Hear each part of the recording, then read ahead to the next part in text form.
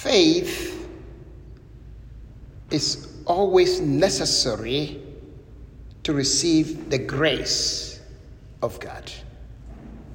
The promise of God will come to naught if we lack faith.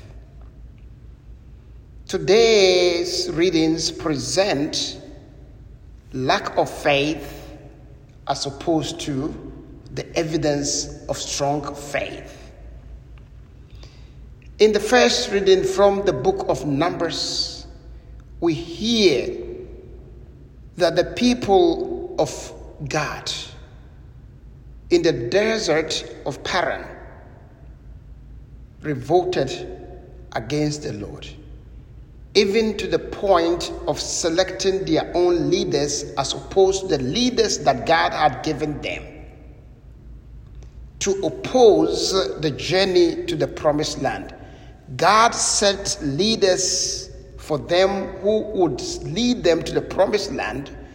They are choosing for them leaders who will return them to Egypt. And therefore, God had to treat them like Egyptians. And remember, during the final plague, the firstborn sons of the Egyptians were all struck dead. That meant that those firstborn sons who are symbol of inheritance, who had the right to inherit, was not evident among the Egyptians, and therefore they had no inheritance in the Lord.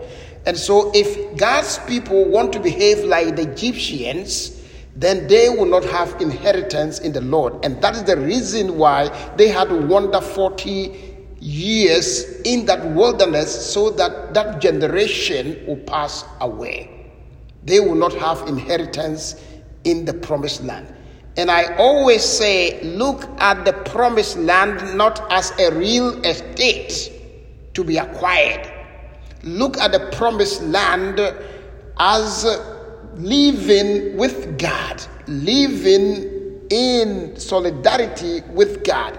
And the only way to acquire that state of life is trust and loyalty to God. Any attempt to be disloyal brought about disaster. Today, Moses sent people to reconnoiter the land, to scout the land. And the reason was to encourage them. Seeing that the land is real and fertile, they would be encouraged to forge ahead in spite of the difficulties. Because if you foresee the blessings at the end of a journey, you are motivated to go through the journey irrespective of the hardship and difficulties. Unfortunately, when the elders came back, they brought discouraging views about the land. And listen to the things that they said. We went into the land to which you sent us. It does indeed flow with milk and honey, and here is its fruit. They had evidence from the land. However, the people who are living in the land are fierce, and the towns are fortified and very strong. Besides, we saw descendants of the Anakim there. Amalekites live in the region of the Negev. Hittite, Jebusites, Amorites dwell in the highlands, and the Canaanites along the sea coast and the banks of the Jordan.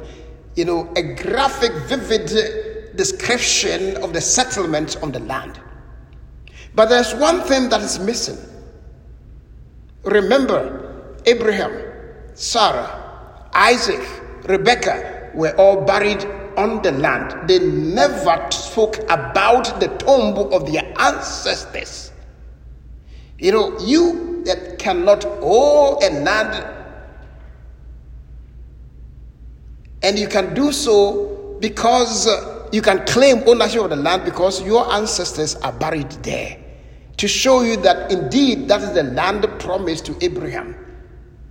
When people want to generate conspiracy theories, they tell you things that will encourage you to believe what conspiracy they want to put out there.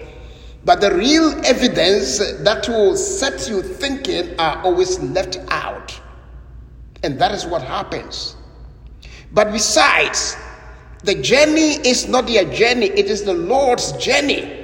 The Lord is leading them. And the Lord during the day led them in the cloud which hovered over the ark. And during the night there was a light that led them, the fire that led them. And in Exodus chapter 14 verse 14, the Lord had said to them, "Be calm and still, for the Lord will fight your battle for you." The Lord fought the battle in Egypt. The Lord fought the battle of thirst in the desert. The Lord fought the battle of hunger in the desert. And yet they still don't have the trust in God. They have no faith in God that the Lord will really fight for them. And they call themselves, we were like mere grasshoppers before them. How do you call the people of God grasshoppers? And that is what they saw us. They are the people of God. They are not grasshoppers. But this conspiracy brought doom. In spite of the fact that Caleb and Joshua tried to encourage the people, we can do it with the Lord's power, we can do it. They said no, and they perished in the desert. In the gospel, we see the contrast of this. That is the only time in Matthew's gospel that Jesus goes to a pagan territory. Matthew 15. And in the region of Tyre and Sidon, a Canaanite woman of that district comes and calls out, "Have pity on me, Lord, Son of David." A Canaanite woman recognizes Jesus as the Messiah. That is what it means when he says Son of David. But his own people, most of them, rejected him as the Messiah. But Jesus did not mind him, but she did not allow that to deter her. Her perseverance, her humility, her faith won at the end of the day.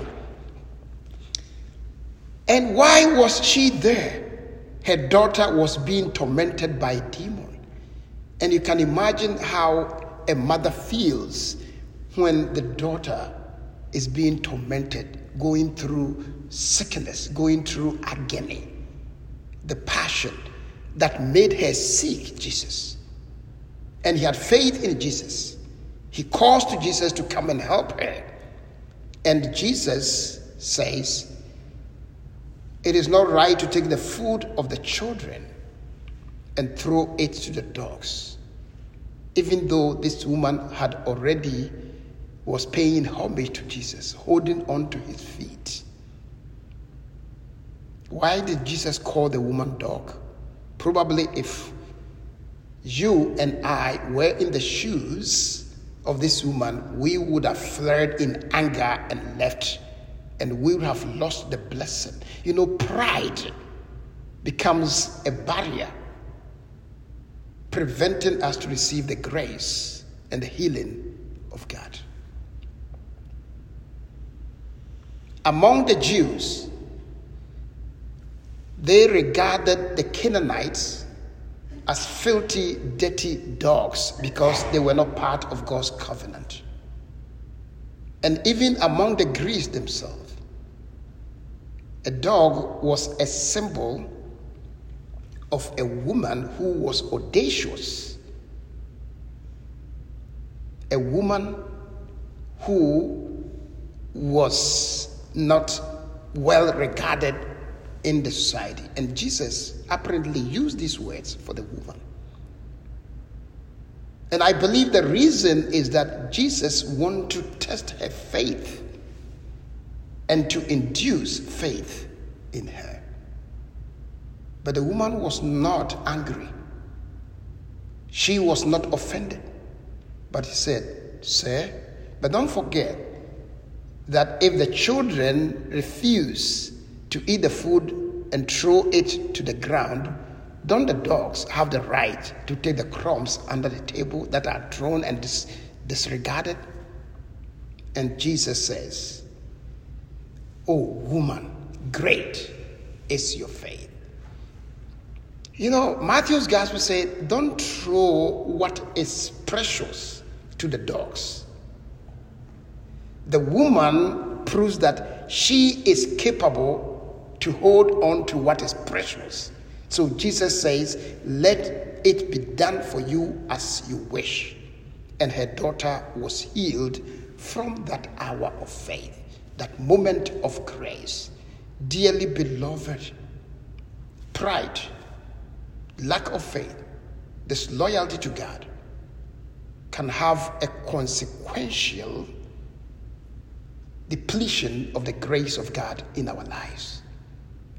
God wants to fill us with his grace, but he needs our faith and cooperation. He needs our self-emptying, because if we are full of pride, we have no place for the grace of God. This woman shows us the example of humility and faith.